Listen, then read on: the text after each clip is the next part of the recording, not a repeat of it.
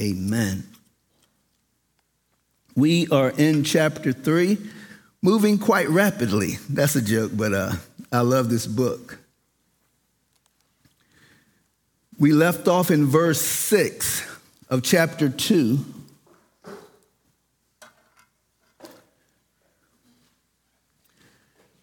And I want to look over a couple of these verses because I want them to be very clear for us. Verse 14 of chapter 2, Paul said, "But the natural man does not receive the things of the Spirit." The Hebrew word is psyche. Some people say suke, but it's been translated in the Hebrew of nephesh, which often simply denotes humanity in its natural physical existence, the pure man or woman without knowing Jesus Christ, the unsaved man. There are people who are not now, nor have they ever been believers. They only know the wisdom of this age. Remember, Paul is running side by side with the wisdom of this age and the wisdom of God, and the people in Corinthians have almost turned their backs on Paul, who has birthed this church.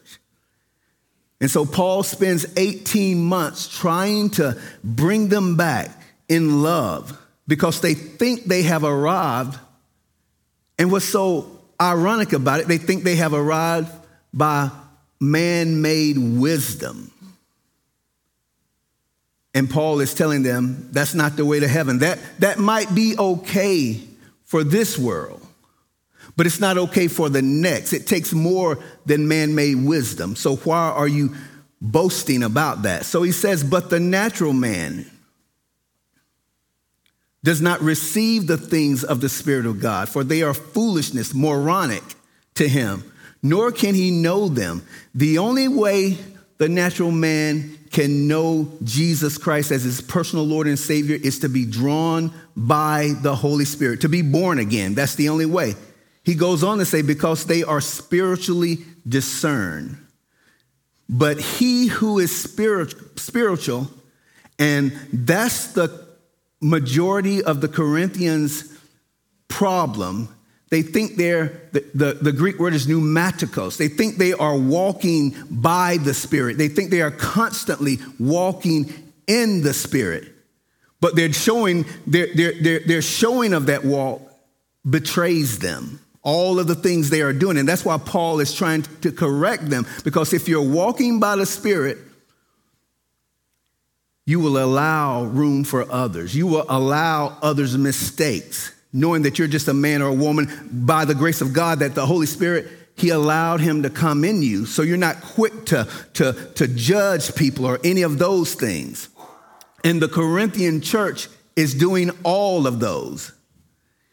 Paul says he himself is rightly judged by no one.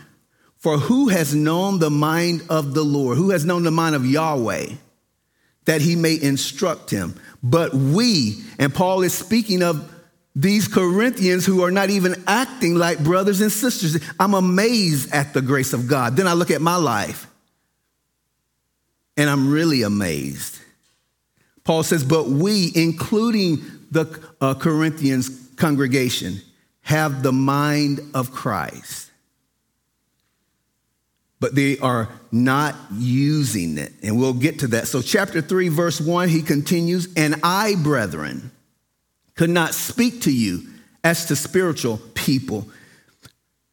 The beef, once again, with the Corinthians, the majority of the Corinthians, they think they are walking by the Spirit of God. And they are boasting because they are walking. They think they are walking in the Spirit of God. That word is pneumatiko,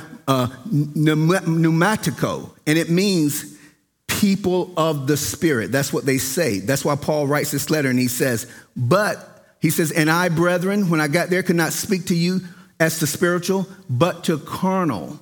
That Greek word is sarkikos. And what it means is it emphasizes especially the humanness of people. It's almost, you could say they're acting fleshly. I know y'all never get in the flesh, so you probably don't even know what that means, but these people in Corinth are saying they are walking by the Spirit, and Paul, who we know have the Holy Spirit indwelling him, said, but what you do is betraying if you're walking in the Spirit. It doesn't make sense. And that's why he has come, and that's why he spends 18 months there to try to correct them. But as to carnal, as to babes in Christ, Paul had no choice. He had to confront them. They thought they were walking by the Spirit, but they were carnal believers. And verse 2 says, I fed you with milk because you are carnal believers and not with solid food. For until now, you were not able to receive. And so Paul wants them to abandon their trust and their hope in Sophia. And Sophia is the wisdom of man, because that's what they are boasting in Sophia, the wisdom of man. That's why it's so important. It's just as important for Paul to confront these Corinthians who are boasting in human wisdom as it were when Paul was in Galatians and the Judaizers were coming in right after him and saying, hey, you don't need to be circumcised. You have to be circumcised. You have to follow all these dietary laws. It's just as bad. Paul sees it as that, because once again, they are saying they are Spirit-filled, but their actions betray them. And when we do that, I'll say when I do that, when I say I'm walking in the Spirit, but I'm doing everything contrary to the Word of God, God has a problem with that. Because we're showing the unbelievers that your life does not have to be changed in order to be a Christian. And so it's very important to Paul here. That's why he says he feeds them with milk instead of solid food.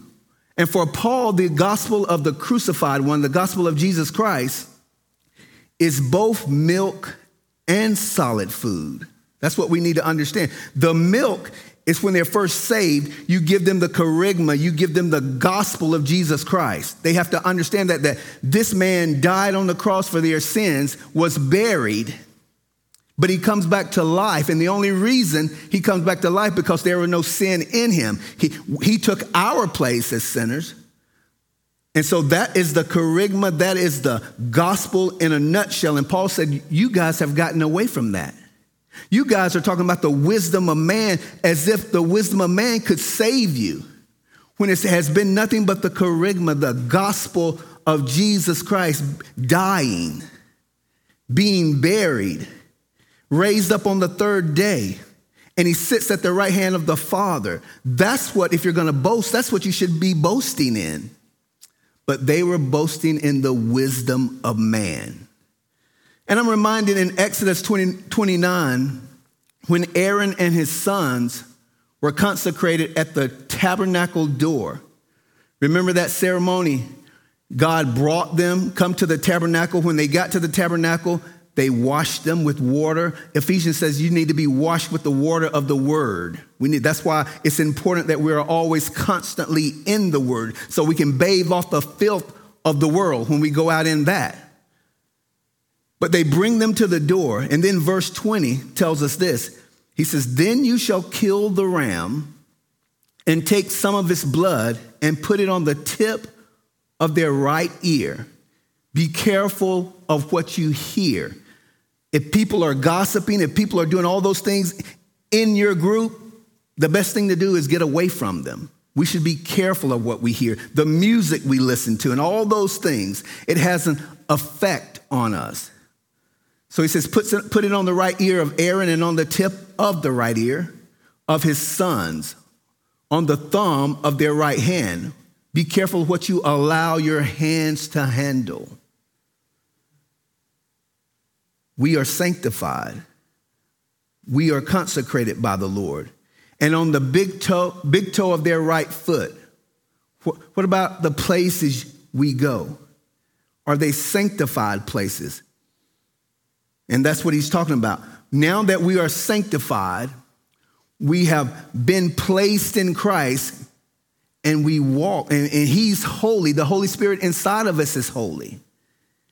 And it matters, you guys, how we live.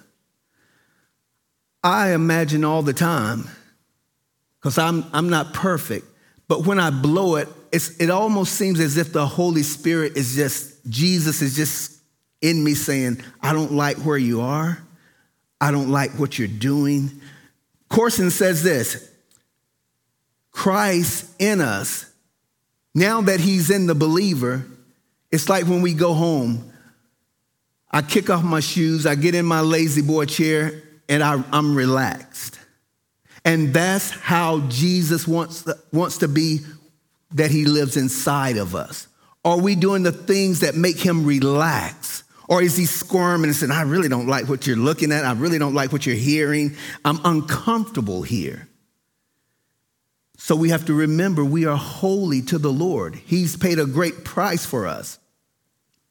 Paul says you were not able to receive it, and even now you are still not able.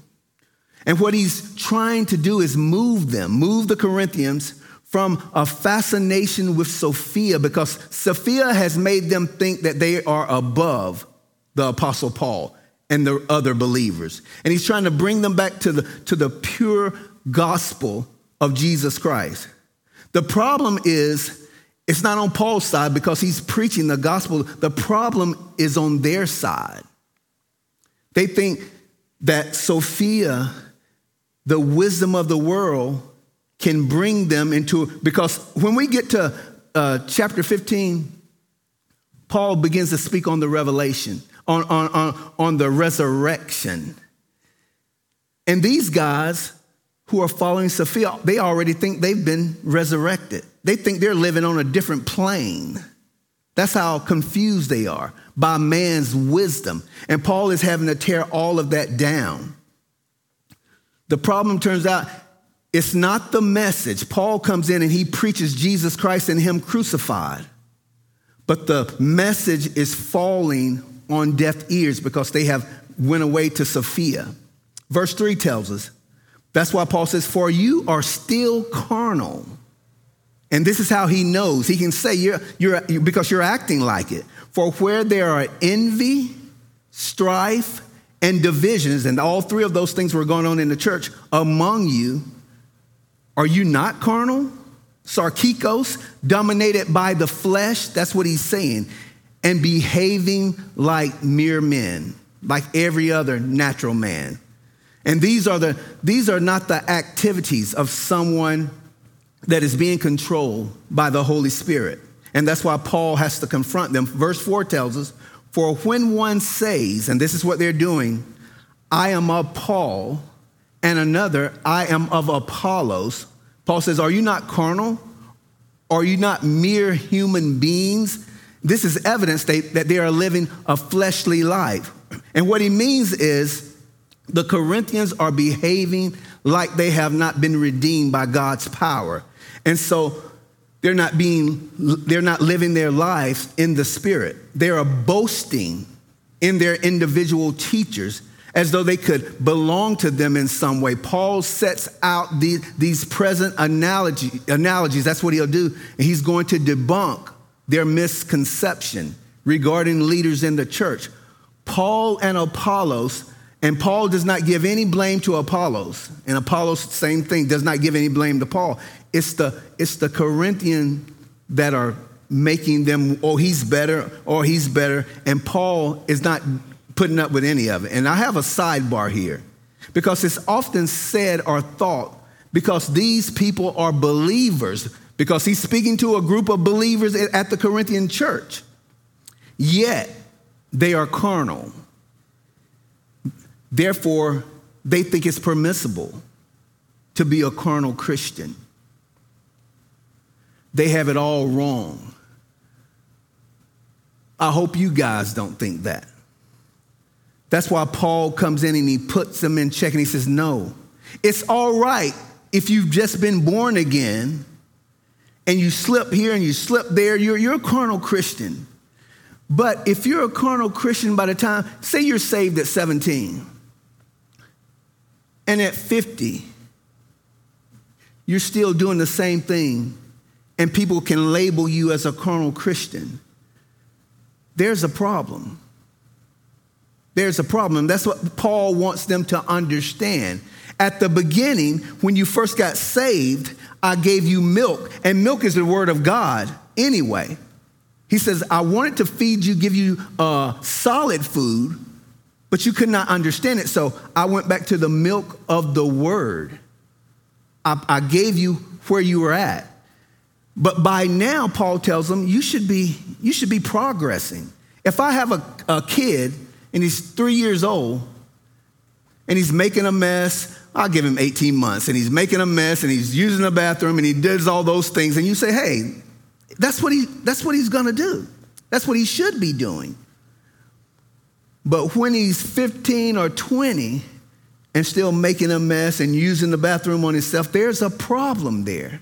And that's what Paul is saying. By now, you guys should be walking upright, but you're not. And the reason you're following the dictates and the wisdom of the world. So Paul is concerned. He birthed this church. Paul wants to present them as a chaste virgin, spotless.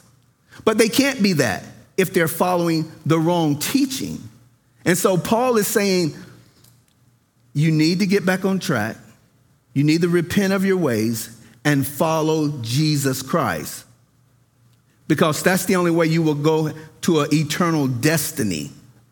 And I want to say this because he's correcting a false view of the church, of the Corinthians church.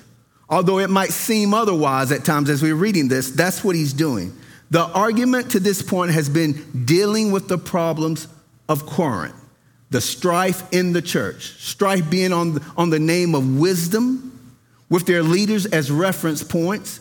Since chapter 1, Paul's argument has been the cross, God's wisdom, precludes all other man-made wisdom, including boasting in their leaders, because that's what they're doing. And since this wisdom is available to those who have the Spirit, because Paul says, you are my brothers, you are my sisters. So they were saved.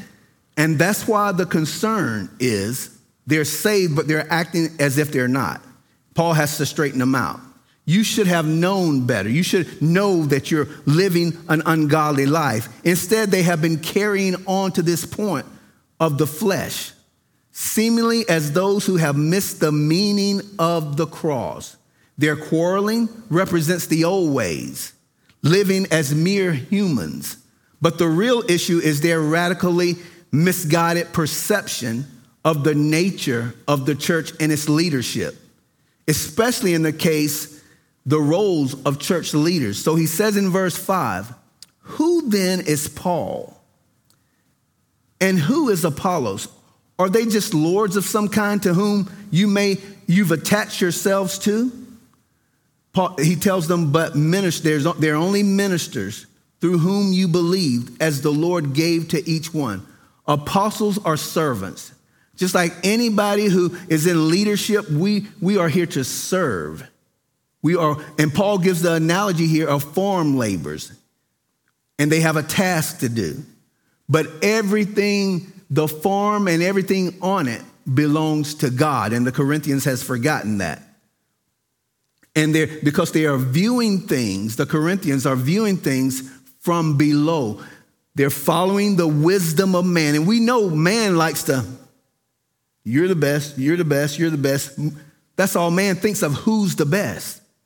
Jesus said, if you want to be a servant, you have to be last. You have to put others before you. That's what our master says. And that's what, if we're true believers, that's what we should be doing. So by implication, they're boasting in mere human servants of the farm. And Paul says that's folly. In its own right, that's folly.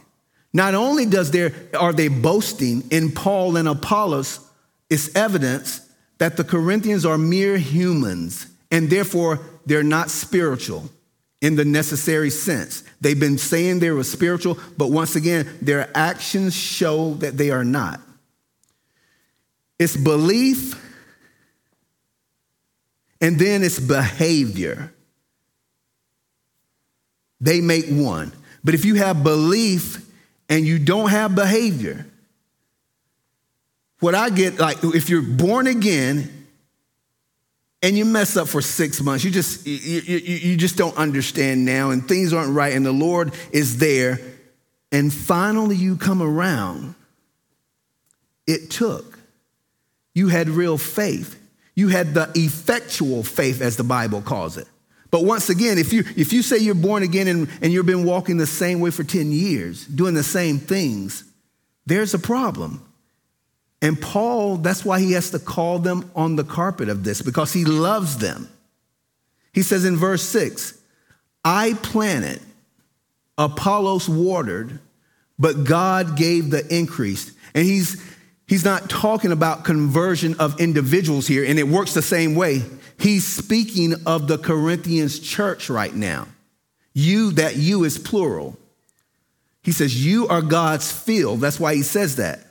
And what the analogy does, it affirms the ministry of Apollos. He doesn't have any kind of beef with Apollos. He has a beef with the Corinthians for just thinking that he's better than Paul.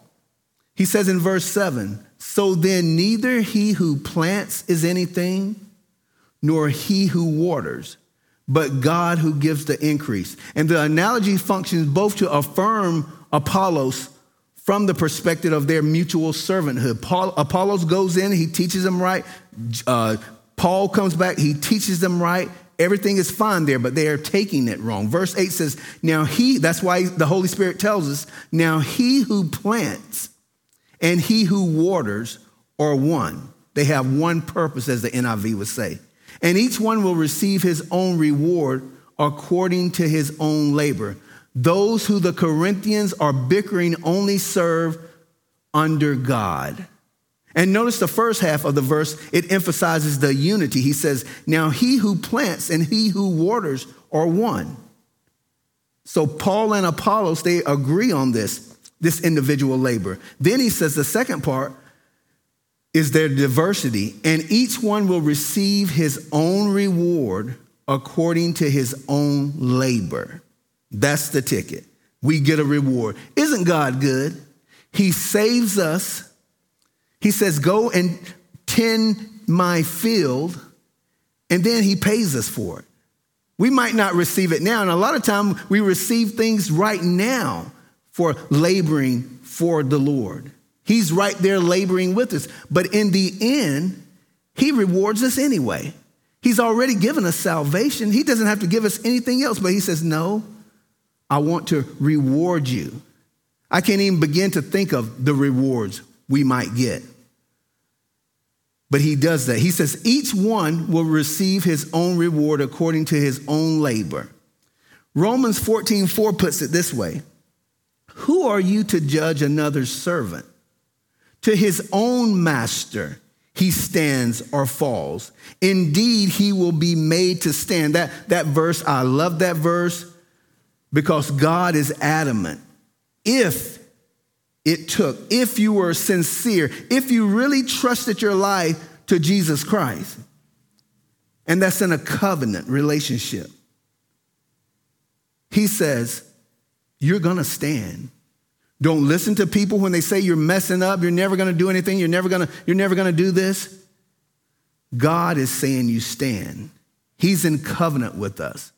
Now I'm going to tell on myself a little right now. But I went to, and I love Jay Gyllenhaal, so I watch a lot of his movies. But I went to see a movie called The Covenant. I think it was Wednesday. But my point is, that movie was great. Jay Gyllenhaal was in Afghanistan, and they finally got him out. But the only reason he got out was a Afghanistanian who helped him get out. And this guy pushed him and pulled him and carried him over that tough terrain of Afghanistan. And finally, he brought them close enough to where the Americans could come in and save him.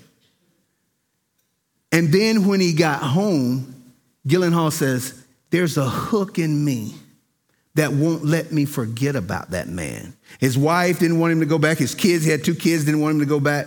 Nobody even was helping him go back till finally the military complex said, okay, we'll take you in. That's all we can do is take you back, but you're on your own. He goes back, and this is based on a true story. They showed us the pictures. Saved this man. And as they got on the plane to leave, they put up that word covenant. A great movie. And I said, that's what Jesus Christ does for every child of God. He's in a covenant with us. And no matter how we mess up and no matter what he has to pull us out of, he's in a covenant relationship. He's going to grab us. He's going to do the things it takes to get us out and to get us home.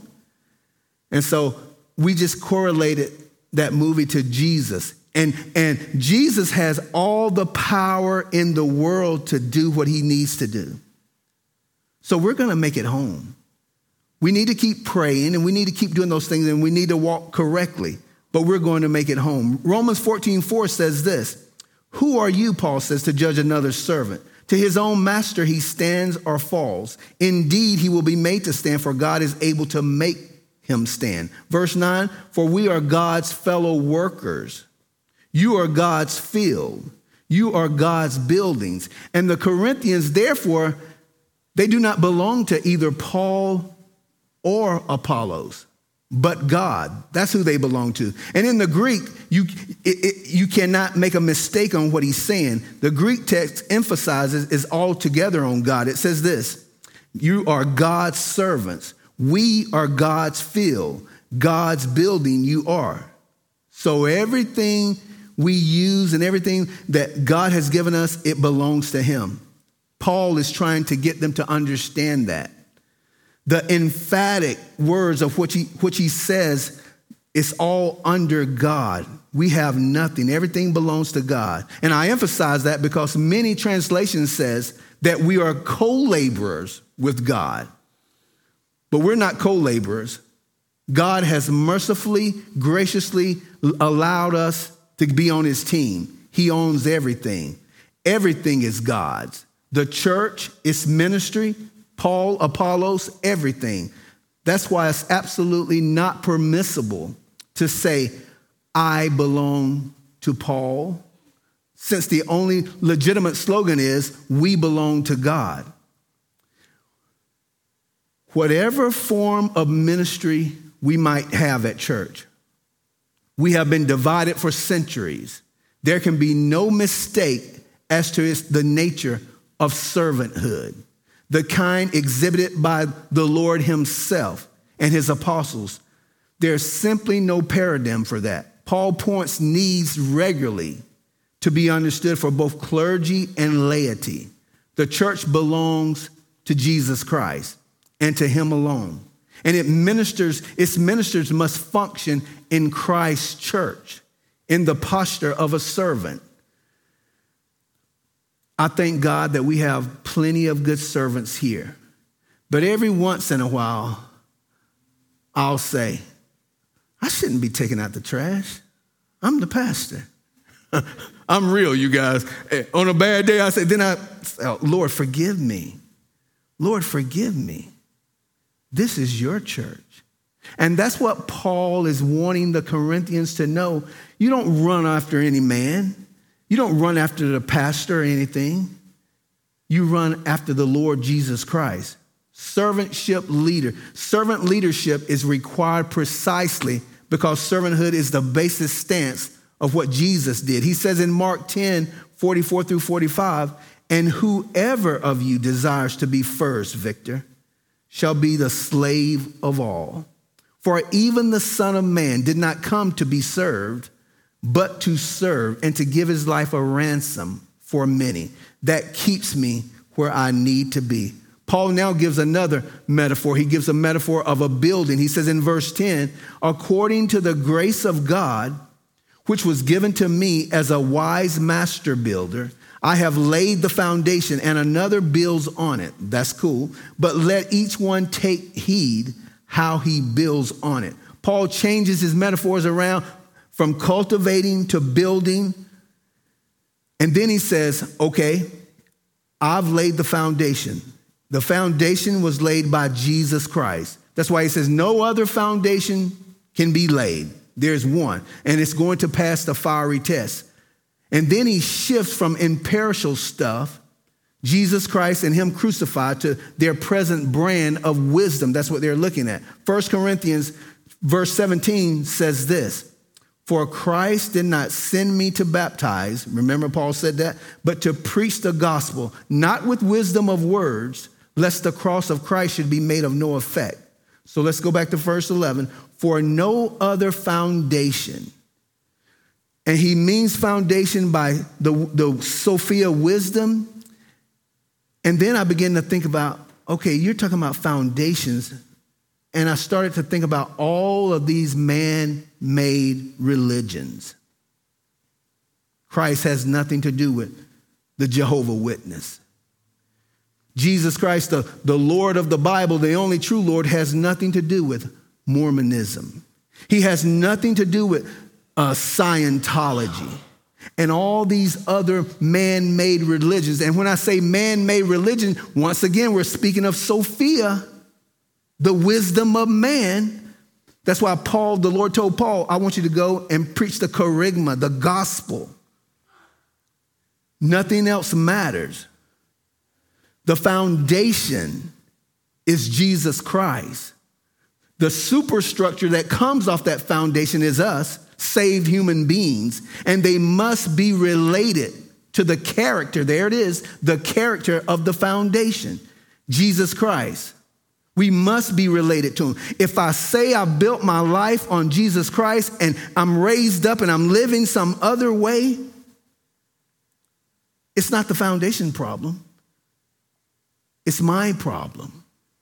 That's what he's telling these Corinthians. I love how 1 Peter says it, chapter 2, verses 4 through 8. Peter says, coming to him as to a living stone, rejected by men, but chosen by God and precious. You also, as living stones, you're a believer now, you're living stones, are being built up a spiritual house, a holy priesthood, to offer up spiritual sacrifices acceptable to God through Jesus Christ. Therefore, it is also contained in the scripture, behold, I lay in Zion a chief cornerstone, elect and precious, and he who believes on him, who's placed their trust in him, by no means will be put to shame. Therefore, knowing all of that, to you who believe, he is precious. But to those who are disobedient, their hope of eternal life is not going to be there. The stone which the builders rejected has become the chief cornerstone, and a stone of stumbling and a rock of offense. They stumble being disobedient to the word. He said disobedient twice. We should be obedient to the word of God. Jesus is not looking for excellent people that never make a mistake. He wouldn't have chose me. But my lifestyle should be in a sphere of righteousness. Day in and day out, I must live righteously. It proves to who I am. That's why he says it here.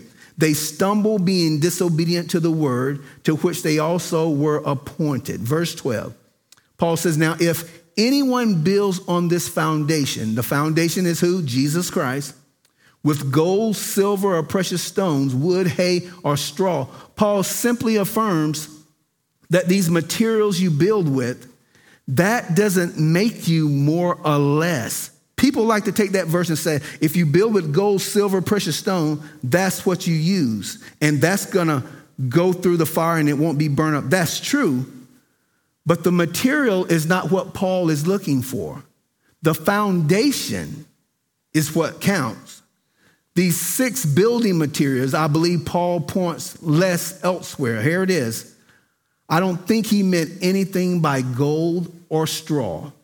The concern of the metaphor is not in this instance with the building as a structure in its own right, but with those who are doing the building. What are we using to build with? I'll agree. This is a steady scale of descending value, but Paul's own use of the analogy makes no point of such. And he doesn't place emphasis on the value, the costliness of the three in contrast to the last three. If we look at Paul's own elaborations that follows verse 13 and 15, it picks up a singular theme, and that singular theme, namely, some material endures the fire while others are consumed. Paul's concern is this, is not the individual items that you use, but if they're imperishable quality of some other against the others. So I argue that for Paul's gold, silver, and costly stones, he was thinking of the tabernacle when it was built, how they used gold and silver and precious stone, the foundations of it and how it worked. And Sophia does not give you the gold, silver, and the stone. So Paul doesn't have some fabulous view in mind, but he could have Solomon's first temple there. He goes on to tell us in verse 13, each one's work will become clear, for the day will declare it, because it will be revealed by fire, and the fire will test each one's work of what sort it is. There's a day coming. You know, I feel sorry for the hypocrite, especially the hypocrite who gets away with everything in this life. Everybody thought I was a Christian. I did the things that would make everybody think I was a Christian. I went to church. I went to Wednesday service. I even taught. And I have everybody fooled. The hypocrite is the saddest person around because he forgets to put in that equation the one who counts, God. And on that day, everything will be open. But for him, it's too late.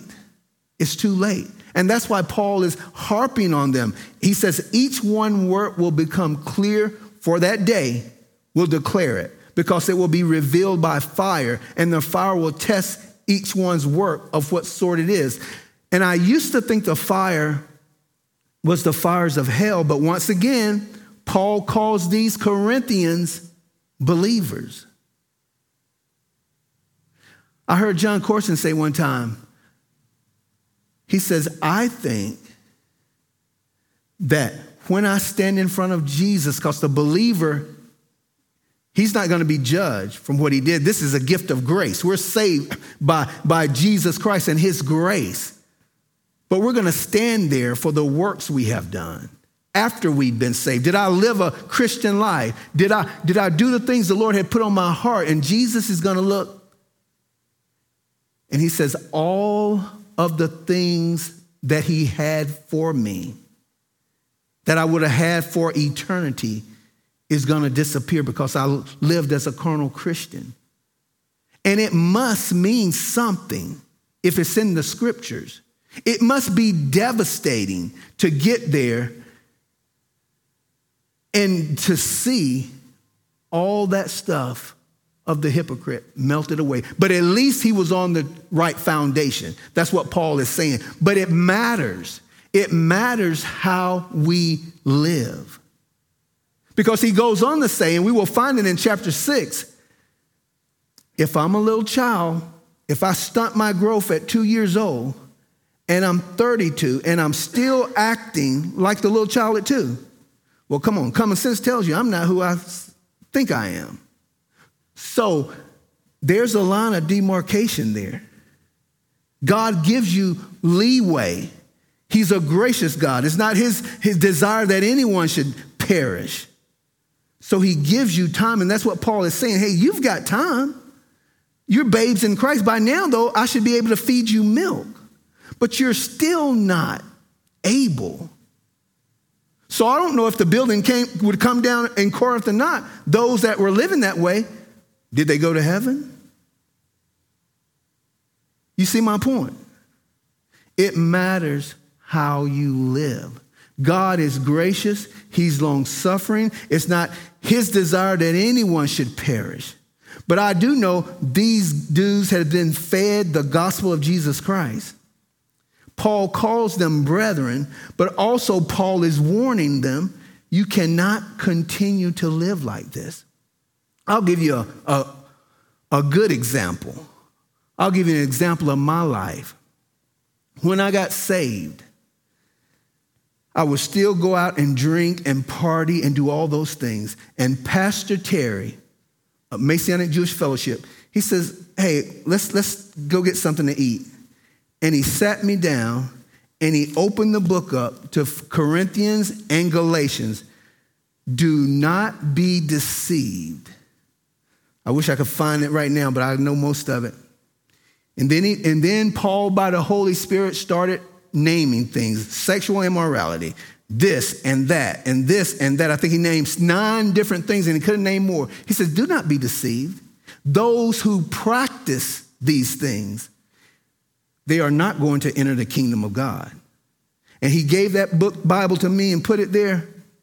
And I just started crying. I said, you're right. I've got to do what I'm supposed to do. That's the line that we walk, you guys. I'm not saying you're going to make mistakes. But are you trying to live a holy life? Or have you just turned your back and say, I'm just going to live any way I want to anyway? That's what Paul is telling these Corinthians you should be fearful of. You can't speak. So what if you're speaking in tongues and prophesying and all those things, but you're not living a godly life? That's the whole message here. God is long-suffering. But that's the whole message. That's what Paul is saying here. 1 Peter, I love this verse, chapter 4, verses 12 through 14. Beloved, do not think it strange concerning the fiery trial which is to try you, as though some strange thing happened to you. But rejoice to the extent that you partake of Christ's sufferings, that when his glory is revealed, remember that, you may be glad with exceeding joy. Every day we live, every day we hop out of that bed, what are we building on that foundation of Jesus Christ? That's the question. Can you stand in confidence on that day? But if you build right, you can. Not that you live a perfect life. Mr. Corley used to tell me all the time when I would ask him, are you saved? And I think the Lord got that and stuck it in my heart. And I know he was a godly man. And this is what he says: I'm living to be saved. That's what it is. That's what it is. I'm living to be saved. We must walk. Get mad if you want to. I'm telling you what the Word of God says. James tells us this. You must walk. God is there to help us walk. And he gives us grace during all that time. But we are believers. We must understand that. And we've been saved by grace through Jesus Christ. Jesus' eyes, I tell you, the flame of fire, he said all of those rewards that you had, if you don't live a holy life down here, will be burned up. But I want you guys to live a holy life. He says in verse 14, if anyone's work which he has built on it endures, he will receive a reward after the fire has tested it. Matthew 25, 37, 40 says this, then the righteous will answer him saying, Lord, when did we see you hungry and feed you, or thirsty and give you drink? When did we see you a stranger and take you in, or naked and clothe you? Or when did we see you sick or in prison and come to you? And the king will answer and say to them, assuredly, or verily, verily, I say to you, inasmuch as you did it to one of the least of these my brethren, you did it to me. Paul says in verse 15, if anyone's work is burned, he will suffer loss, but he himself will be saved. There it is. Yet so as through the fire. I don't want to be saved through the fire. I want it to be if I have to lay on my deathbed, if he gives me time and I lay there, I don't want to have to worry about how I lived. Did I live a holy life? Did I lead that holy life? Did I walk close with the Lord? And that's what Paul is saying. Not Paul. That's what the Holy Spirit is letting us understand. It matters how we live. You can be the greatest teacher. You can be the greatest singer. You can be the greatest janitor. It does not matter. Are you in love with Jesus Christ? Because if you love him, Victor, you will obey him. And that's what it boils down to. And that's what the Corinthian church is not doing. They're talking a good game, but they're not following up with the walk. He says in verse 16, do you not know that you are the temple of God and that the Spirit of God dwells in you? So first and foremost, we know that this Corinthian church, they're believers, but Paul is warning them. They are letting Sophia in, and it's going to change their destination. He says in verse 17, if anyone defiles the temple of God, God will destroy him. Let me read that again. If anyone defiles the temple of God, God will destroy him. For the temple of God is holy, which temple you are. Let no one deceive himself. So no matter what they're teaching you, Paul is saying, let no one deceive you. If anyone among you seems to be wise in this age, in this world, let him become a fool that he may become wise. For the wisdom of this world is foolishness. There it is again. It's moronic with God. For it is written, he catches the wise in their own craftiness. Verse 19, for the wisdom of this world is foolishness with God. I want to stop right there for a second. I want to make sure I read that right. For the wisdom of this world is foolishness with God. How could it be that God created two genders and now we have about 18 now? That's the wisdom of the world that the world expects us to follow in line and get in lockstep with. But we can't. And we don't hate on people, but we've got to ride with thus saith the Lord. Man in his perverse heart and the wisdom of the world, they have put this together. And it comes straight from hell. And we love them and we can love them, but we must speak the truth. God's word is truth. And as long as we stand with God's word, we will be on the side of truth. That's the only thing that matters. He says, for it is written, he catches the wise in their own craftiness, and he will. Verse 20, and again, the Lord knows the thoughts of the wise, that they are futile, they're vain, they're devoid of truth. Therefore, I've said all this to say this, let no one boast in men, for all things are yours.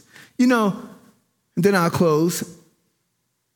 You guys know I love watching the news. And it's been going on about 2 months now. They're trying to get, what's that application that so many people have on their phone? TikTok. They're trying to ban TikTok. And I'm saying, ban it all. I don't care. It's helpful. The wisdom of the world, but you have people fighting that it shouldn't be banned. I guess there's some good things on it. It depends on what you look and scroll to, I guess. But it's hurting our kids. And we should be more concerned with our kids than anything else. It's hurting them. It should be banned. But that's the wisdom of the world. How can you see people just jumping off the cliff, descending in hell, and not wanting to do anything about it? Well, there's a couple of good things that you can do with TikTok. I'm sure there is. But you can do it with some other app. So why are you so in an uproar if you ban TikTok? It's the wisdom of the world. That's what Jesus and his children, that's what we wrestle with. Oh, there might be some good in TikTok. I'm sure there is. But we're doing more harm with it than what's good. And it's worldly wisdom. For all things are yours, Jesus. Verse 22, whether Paul or Apollos or Cephas or the world or life or death or things present or things to come, all are yours. And you are Christ, and Christ is God's. All Paul is saying, and the worship team can come up, all Paul is said in that one chapter, there's going to be a judgment day.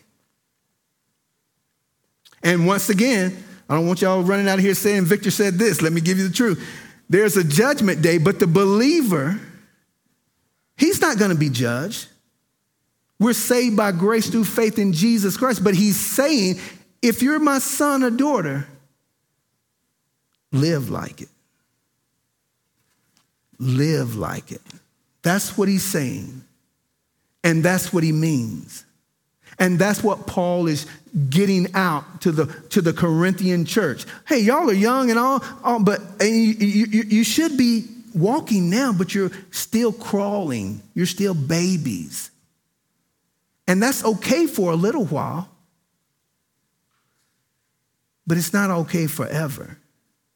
God is gracious. I know no one more gracious and long-suffering than God. When I was in the hospital in an emergency, I had a dream, and I knew I was in the hospital, and I was laying on my back, and I looked to the right, and I said, "What's that?" And every night it would come to me, and I said, "What's that?" And then I finally said, "That's Baphomet. That's a demon they used to worship." And he wasn't in the room, but he was outside the door. And I said, "Lord, are you telling me something?" And I saw people coming to the door, and their life was just going on. And I was inside a glass room, and people were just living. I said, "Hey, come here and talk to me." But I was gone, and they couldn't talk to me. And I said, "Lord, okay, I got to live for you. No excuses." He's been gracious to me. He's been long-suffering to me. And that's the way he is with everyone.